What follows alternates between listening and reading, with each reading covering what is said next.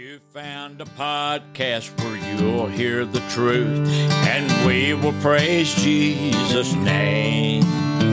We stand for the Bible and won't back down from it, although it don't bring much fame. Some folks will like it, some will try to deny it, but God's word will always stand true. It's been tried in the fire, still good. Hello, friends and faithful listeners. It's time for the Pod King Bible Study.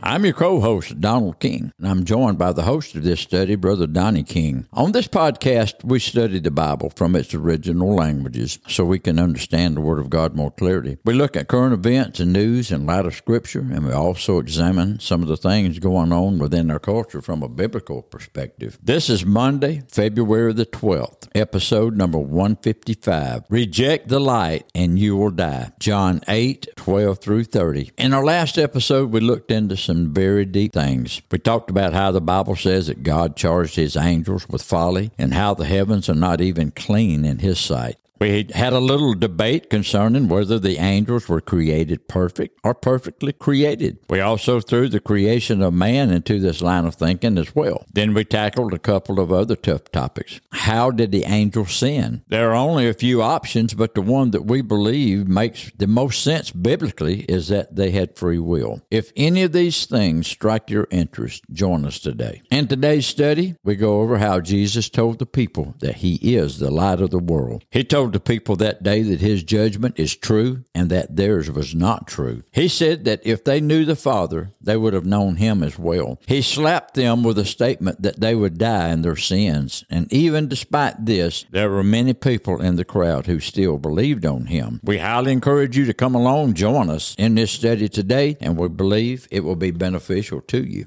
Now for the teaching of God's Word and the lesson for today, I'll turn it to the host of this podcast, Brother Donnie King. Well, we appreciate you stopping by for another episode of the Pod King Bible Study. Yes, sir. We're glad for all of you who are tuning in right now. We thank God for you upon every remembrance of you, just like Paul said in some of his epistles that he wrote to the churches. Boy, here you go trying to act like you're the Apostle Paul now. No, I'm not trying to act like I'm Paul, but he did say for us to follow him, even as he also followed Christ. Yeah, well, I know that, but there's a difference between following Paul and being Paul. Okay, well, let's just act like I never quoted Paul now, especially on a Bible study, for goodness sake. You know what I'm talking about. Yeah, I'm pretty sure I do. I don't know what you have against Paul, though. Well, it isn't Paul that I have a problem with. Well, I reckon that only leaves one more option, and this isn't looking good. Well, if the shoe fits, wear it. That's what I've always heard. Yeah, but Paul probably wore sandals, best as I can understand. Well, you cut it out.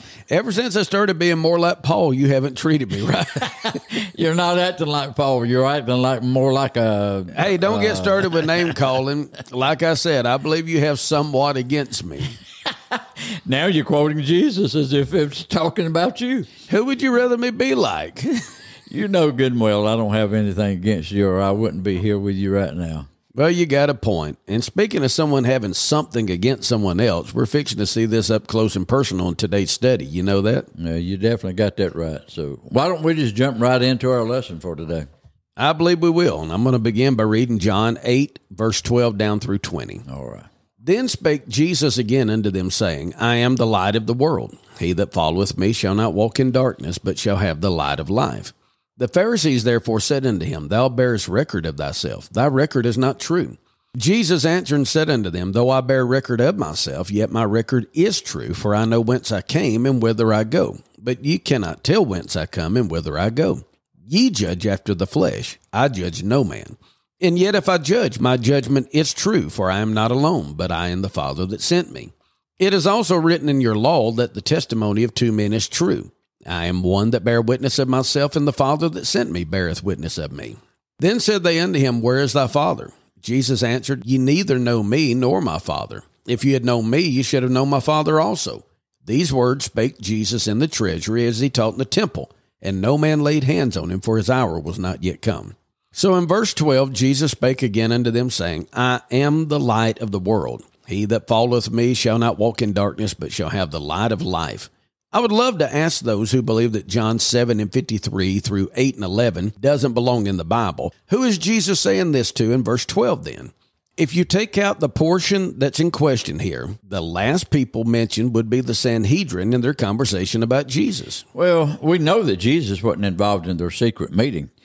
This had to be the people who assembled that morning to hear him teach. I agree. And this was also after salvaging the woman who was taken in the very act of adultery, that he proclaimed this to those who were in the audience. He declared to them, I am the light of the world. Multiple scriptures attest to the fact that Jesus is the light. Well, this is true, but he is specifically the light of the world. He is the light to the world in the same manner. He said that those who follow him shall not walk in darkness. Well, you can't walk in the light and have darkness too. No, that's true. The Greek word for follow here is akaluthio. Akaluthio means to obey or be one's disciple. Jesus is telling them that if they would follow him, if they would become his disciple, they will never have to worry about walking in darkness. Darkness is the Greek word scotia, and it means a lack of light. Well, you will never want for light when you follow Christ. Amen. I hope you notice the strong undercurrent that is inherent in what Jesus just said. He was taking a pretty stiff jab at the religious leaders when he made the statement, if you follow me, you will have light. Yeah, well, I believe he was also saying if you follow them, you'll have darkness. That's true. One couldn't follow him and be his disciple while also following the religious leaders and be their disciple too. Those who follow Jesus will have the light of life. You know, this is powerful because he is the light of the world and he is the light of life. Amen. He said as long as he was in the world, he's the light of the world in John 9:5. Matter of fact, if you want to go back and look at Jesus mentioned as the light, you see that in John 1:4, John 1:9, John 3:19 through 21. Go on forward to John 12:46, and then to Acts 26:18, and then you can go back to Isaiah 42:6, and I guess time would fail me to tell of all the places where the Lord is mentioned as the light.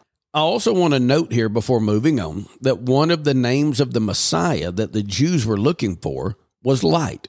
This is alluded to in Isaiah 49:6, Isaiah 60, verse 1, 2, and 3, and Luke chapter 2 and verse 32. Now, the Pharisees began to say unto him, you're bearing record of yourself, and your record is not true. This is verse 13 and 14. Jesus answered and said unto them, even though I bear record of myself, my record's still true, for I know where I came from and where I'm going. He said, you can't tell whence I come and whither I go. You know, the Pharisees were challenging Jesus and his claims right here. Yeah, and it appears that they might have even used his own words against him, because back in John 5:31, he said, if I bear witness of myself, my witness is not true. Now he's saying that his witness is true, even though he's bearing witness of himself. The point here is if he bore witness of himself, his witness would not be true, but now he's saying the exact reverse, it appears. Well, have they caught Jesus in a lie or a discrepancy? We know that Jesus is the truth according to John 14:6. That's right. And we also know that Jesus is true and faithful according to Revelation 3 and 14. He is the true and faithful witness. All right, so how could Jesus argue the same thing two completely different ways and still be right? Okay, there's a catch here because Jesus was speaking from a legal aspect in John 5:31. He was referring to the testimony given in a legal case, such as would be stated from Deuteronomy 17:6 and Deuteronomy 19:15. Let me read you those two scriptures in that order. At the mouth of two witnesses or three witnesses shall he that is worthy of death be put to death, but at the mouth of one witness he shall not be put to death. One witness shall not rise up against a man for any iniquity or for any sin in any sin that he sinneth. At the mouth of two witnesses or at the mouth of three witnesses shall the matter be established. Jesus said that he can witness and bear record for himself because he knows where he came from and where he's going. Well, you know, that makes sense, but then he rebuked him for not recognizing where he came from and for having no idea where he was going. The implications, of course, are that he is from heaven, sent by the Father, and that he is returning there to be with the Father again. That's true. He took the argument a little further in verses 15 and 16. He said, you judge after the flesh, I judge no man. Then he said, but if I do judge, my judgment's true, for I'm not alone, I and the Father that sent me.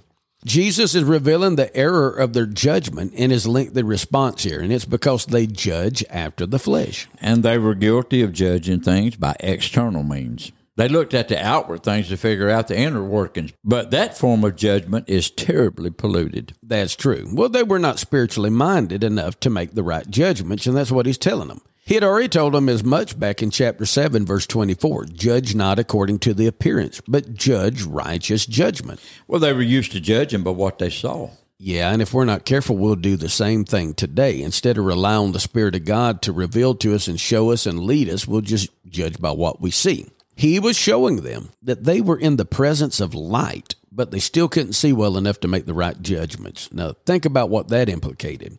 Jesus contrasted himself with them and stated, I don't judge any man. And that takes us back to John 3:17 and John 12:47. Well, he goes on to say that even if he does judge, his judgment is true because he is not alone. The Father's with him. Therefore, his judgment will always be true. That is so right.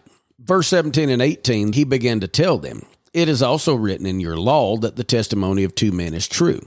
I am one that bear witness of myself, and the Father that sent me beareth witness of me.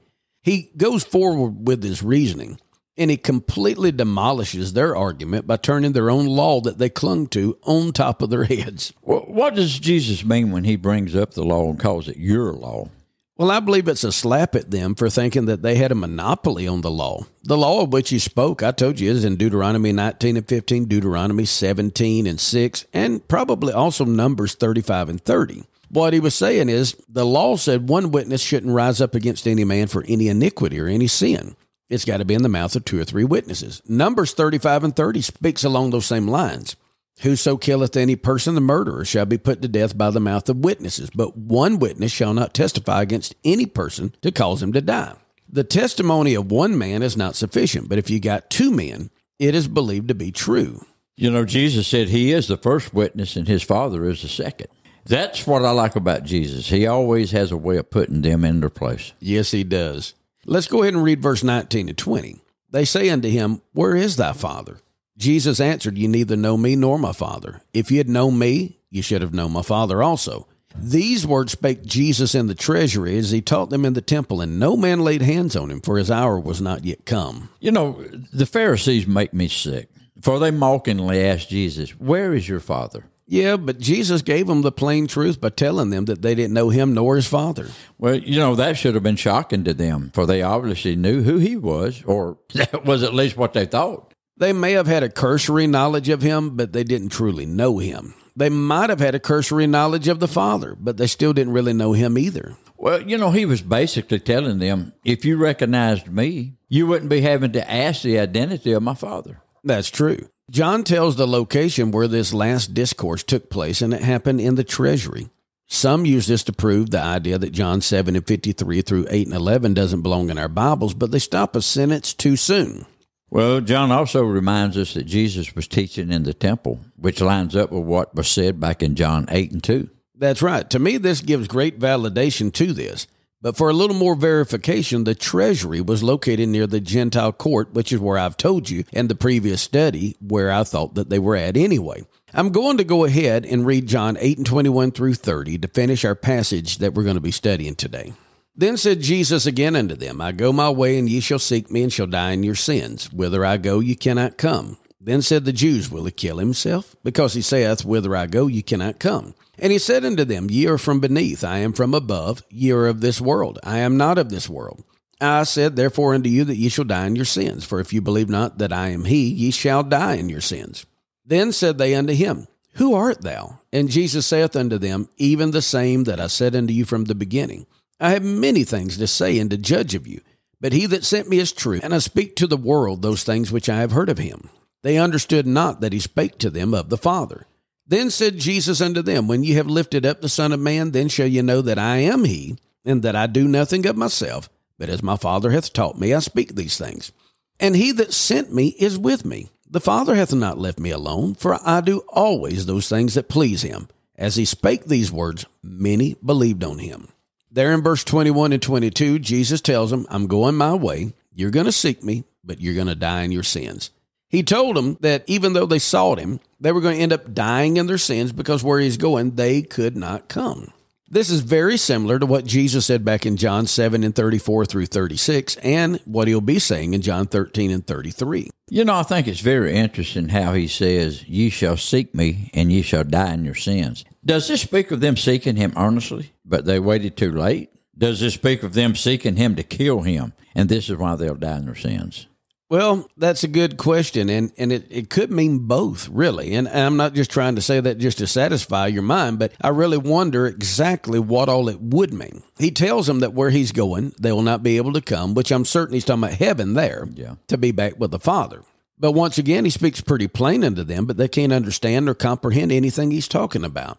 If you connect verse 21 and 22 with verse 24, we see that they're going to die in their sins because they will seek him and not be able to find him. But it also means because they didn't believe in him. Well, yeah, that much is sure. They wouldn't be trying to kill him if they knew who he was.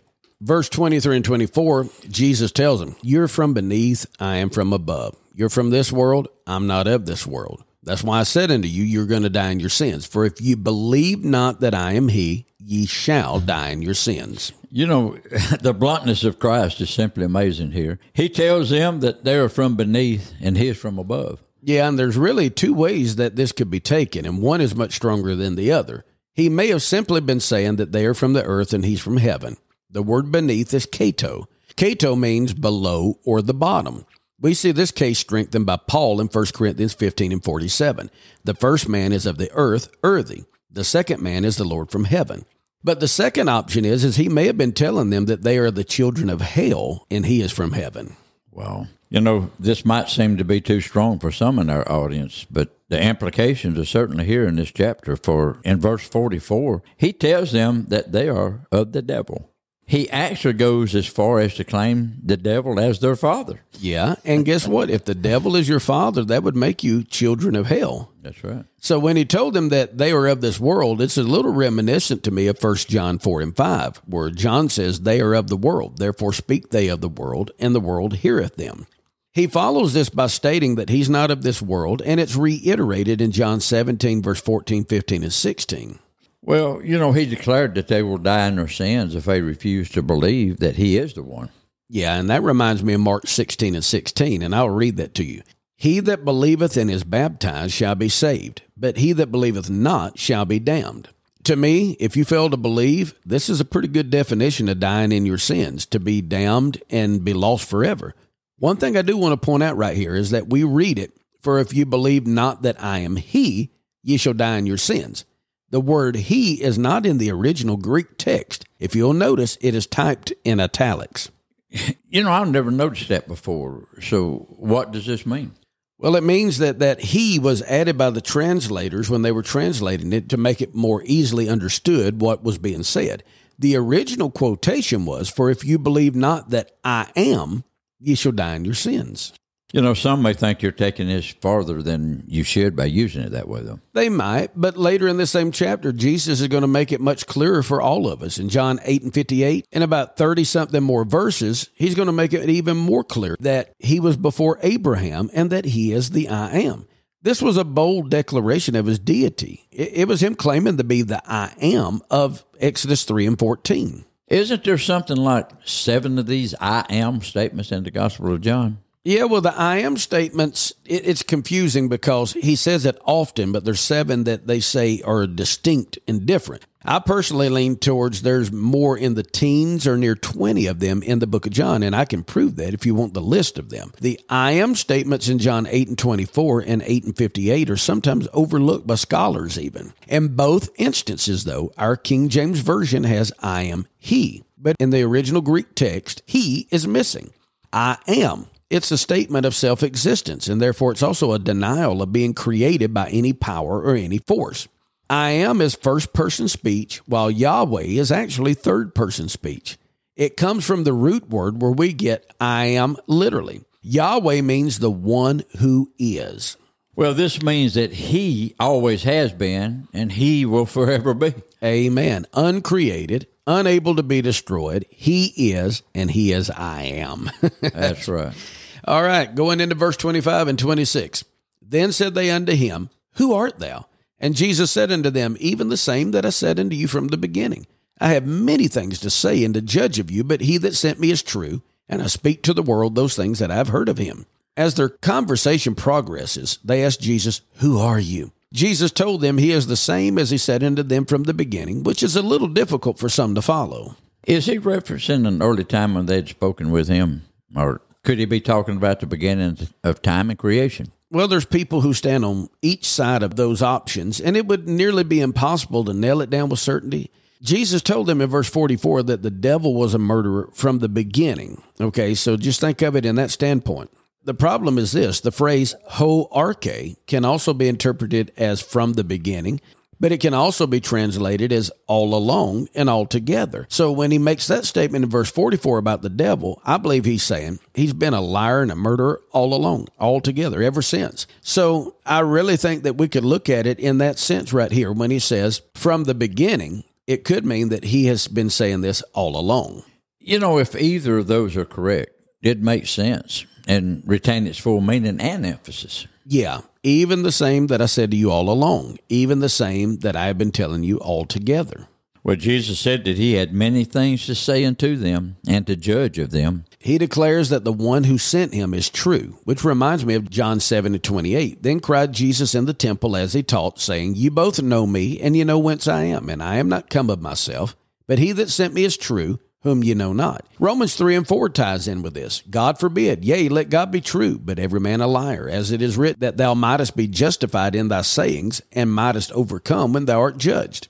Once again, Jesus proclaims that he is only saying those things that he has heard of the Father. In verse 27-28, they understood not that he spoke to them of the Father, but Jesus said to them, When you've lifted up the Son of Man, then shall ye know that I am he, and that I do nothing of myself, but as my Father hath taught me, I speak these things. John says the people still didn't understand that he was speaking to them about the Father. How could they not understand this? Well, for one, the Jews were not big on viewing God as a father anyway, because they saw him mainly as a Lord over them.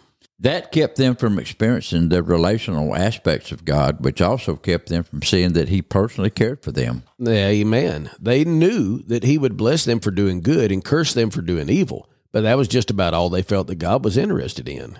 You know, Jesus claims to be the Son of Man again here. Is that a messianic term? Yes, it is. And someone would have to go a mighty long way to try and prove that Jesus wasn't revealing himself to the people at this time. He told them when they lift him up, they will know that he is the one.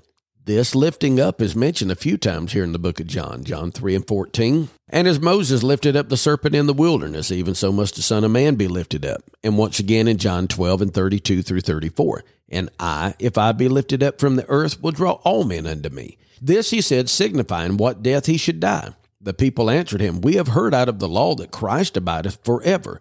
And how sayest thou, the Son of Man must be lifted up? Who is this Son of Man?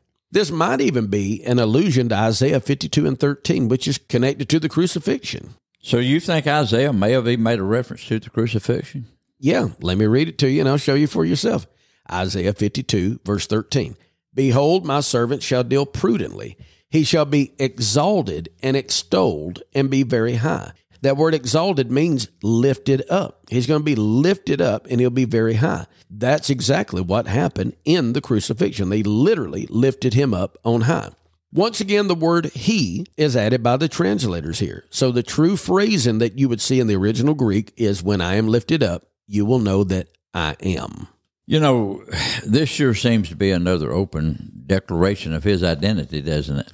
It does. He said that he does nothing of himself. He was doing this because the Father wanted him to reveal himself to them. That's similar to what he said back in John 5:19. As the Father hath taught him, he speaks these things. Well, this was the reason he was saying these things to them, for it had been ordained by the Father. That's right. This is just another beautiful picture of the Godhead working in unison, harmony, and perfection together. All right, let's look at the last two verses. Verse 29 and 30. And he that sent me is with me. The Father hath not left me alone, for I do always those things that please him. As he spake these words, many believed on him. Jesus declared that the Father who sent him is with him, for he hasn't left him alone. Then he gives a reason for this and says that it's because he always does those things that please the Father. That's right. I believe we must get something straight right here. First off, I believe this is said mainly for our benefit, for this would imply that the Father might not be with him unless this were so. We know that the Godhead is inseparable. Even if Christ was here on the earth, they were still inseparable. The fullness of the Godhead was present in him bodily, according to Colossians. Yeah, the main reason I believe that this was stated in this manner right here is for our benefit, really. This tells us that if we will always do those things that please the Father, he'll be with us, and he'll not leave us alone. Now, I'm not claiming that we can be perfect as Jesus, but we must strive to do those things that please the Father. I believe we should. This verse reminds me of what John said back in 1 John 3:22. And whatsoever we ask, we receive of him, because we keep his commandments and do those things that are pleasing in his sight. John stated that if we will keep the commandments of the Lord, we are doing those things that are pleasing in his sight. The Greek word arestos is what we see as please here. It means proper or desired. Jesus always does that which is proper, and he always does that which the Father desires him to do. I believe that John took what Jesus said right here in John 8:29 and used it towards us, is what I really feel like he was doing there in 1 John 3:22. Yes, as we're winding this episode to a close, I want to point out that as Jesus was speaking, many of the people assembled there began to believe on him. Yeah, and we see that phrase often in the book of John, that many of them believed on him. John 7:31, John 10:42, John 11:45, John 12:11, John 12:42. I find it interesting, though, that in this verse we're told that many of them believed on him, but the next two verses seem to dig into whether they truly believed unto salvation or not. You know, you always try to end on a hook, don't you? What do you mean? You try to hook them into being interested enough to come back to next week, don't you? Well, let's just say the Bible is interesting enough. It has its own hook mechanism built into it. Okay, good lesson today, Brother Donnie. I enjoyed it. Got a question in here. All right. I know you like this part of I sure do. the show, so here we go. Why did God call for a blood sacrifice? Why was it blood and not water? Good question. I've heard this a few times through the years. I've been asked this. We were once the possession of the Lord, but because of sin, we became bound unto Satan. The Lord then paid the ultimate price to buy us back. You know what he paid, don't you? Blood. He gave his life by shedding his blood. Yes. Thus, he redeemed us from the hand of the enemy. What is the price he paid? How did he purchase us? What kind of currency would the Lord of heaven use to buy someone? Paul says we have redemption through his blood. Amen. Okay. This blood was the precious blood of Jesus Christ, as Peter said in 1 Peter 1:19. Let me read you this. I'm going to go ahead and read verse 18 and 19 together. For as much as you know that you were not redeemed with corruptible things as silver and gold from your vain conversation received by tradition from your fathers, but with the precious blood of Christ, as of a lamb without blemish and without spot. We were redeemed, we were paid for, we were bought by the blood of Christ. And Peter says it's precious blood. This tells us that he's precious because his blood, the only way his blood would be precious is if he's precious. Precious also means highly valuable. There's no price you could put upon that. All right. In other words, it's priceless. This also tells us something about soteriology as well, which means salvational aspects. The shedding of the blood is what we're redeemed by. So it is a necessary component of salvation. Now, I am not saying that he shed his blood to pay the devil to release us. God is the one who demanded payment. Jesus didn't shed his blood to give it to the devil. This was for the Father. All right, this connects us back to Hebrews 9:22, where we're told that there is no remission of sin without the shedding of blood. Let me read you that. And almost all things are by the law purged with blood, and without shedding of blood, there is no remission. This also links in with Leviticus 17:11. For the life of the flesh is in the blood, and I have given it to you upon the altar to make an atonement for your souls. For it is the blood that maketh an atonement for the soul. So we see why the blood was shed. It's the only thing that can make atonement for us. It's the only thing that can forgive sin. The reasoning for this is that the life of the flesh is in the blood. This price was not paid to the devil, but to God who demanded the price. Jesus gave his life, so we won't have to give ours. Not only is the blood firmly anchored to redemption, it's also very much tied to atonement, and the substitutionary part is very huge. I know there's an attack on that right now among a lot of groups, and it's even come among some of our Pentecostal holiness people. This is what the blood did for us. Paul said the blood is a necessity for the forgiveness of sins. The blood is the only sufficient payment for sin. Therefore, it is what secured the redemption process, forgiving our old debt of sin. Interestingly enough, Paul basically said the same thing in Ephesians 1:7, where there he says that it's paid according to the riches of God's grace. Let me read that for you. In whom we have redemption through his blood, the forgiveness of sins. There we see that redemption and forgiveness both come through the blood. Not just any blood, but the blood of Christ, according to the riches of his grace. The part about forgiveness is spoken about in Acts 5:31, and there it's also linked with redemption in Jesus Christ again. Him hath God exalted with his right hand to be a prince and a savior, for to give repentance to Israel and forgiveness of sins. God exalted the only one who could give that repentance, the only one who could give forgiveness. The only one who could do this is the only one who shed his blood. Jesus is the only one who has ever paid that price, and he's the only one who could pay the price for our sin. As a matter of fact, if you want to read more about it, go to Romans chapter 3. Look at verses 21 down through 28. Paul says that we are declared righteous for the remission of our past sins through the shedding of the blood. Now the righteousness of God without the law is manifested, being witnessed by the law and the prophets. Even the righteousness of God, which is by faith of Jesus Christ, unto all and upon all them that believe. For there is no difference, for all have sinned and come short of the glory of God. Listen to verse 24 and 25. Being justified freely by his grace through the redemption that is in Christ Jesus, whom God has set forth to be a propitiation through faith in his blood. There you go. To declare his righteousness for the remission of sins that are past through the forbearance of God. And then it goes on and he describes what all this means to the believer. I encourage you, read all of these passages and anchor down on why God says that it would be by the blood. Water might wash the body, but blood cleanses the soul. Oh, my friends, there's nothing more precious than the blood of Jesus Christ. Amen.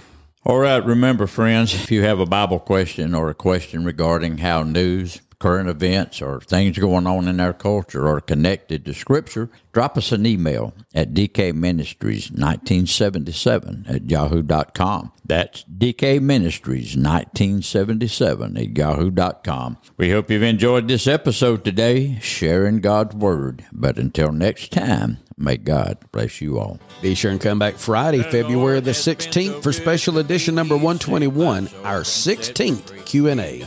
But for me, this I know, really changed my heart all around. Put my feet back on the ground, got along. Now for heaven I want to go. I want to go. I want to go to that land where the milk and honey flow. Oh, I've heard of such a place. I can't go there by God's grace. Never seen it, but I know I want to go.